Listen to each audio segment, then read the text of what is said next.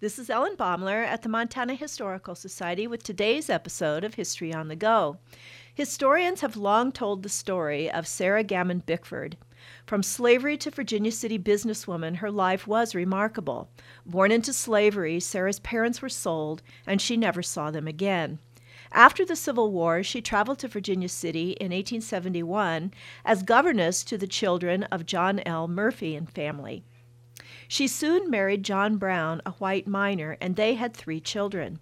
As the story goes, by 1881, 2 young sons and her husband had died.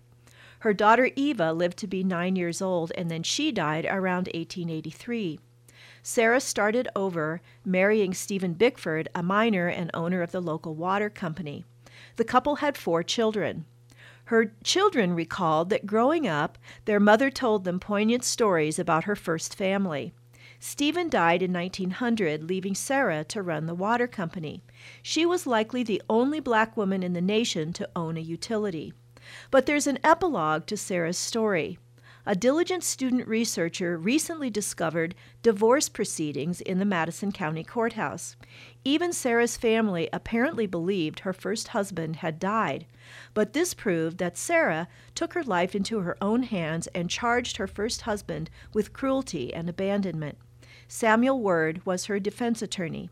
Her husband, John Brown, did not appear in court.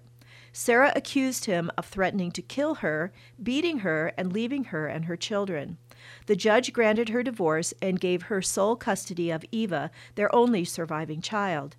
The discovery of Sarah's divorce gives a new dimension to the life of Sarah Bickford and adds real courage to her other qualities. This is Ellen Baumler at the Montana Historical Society. Visit us, become a member, and celebrate Montana's heritage.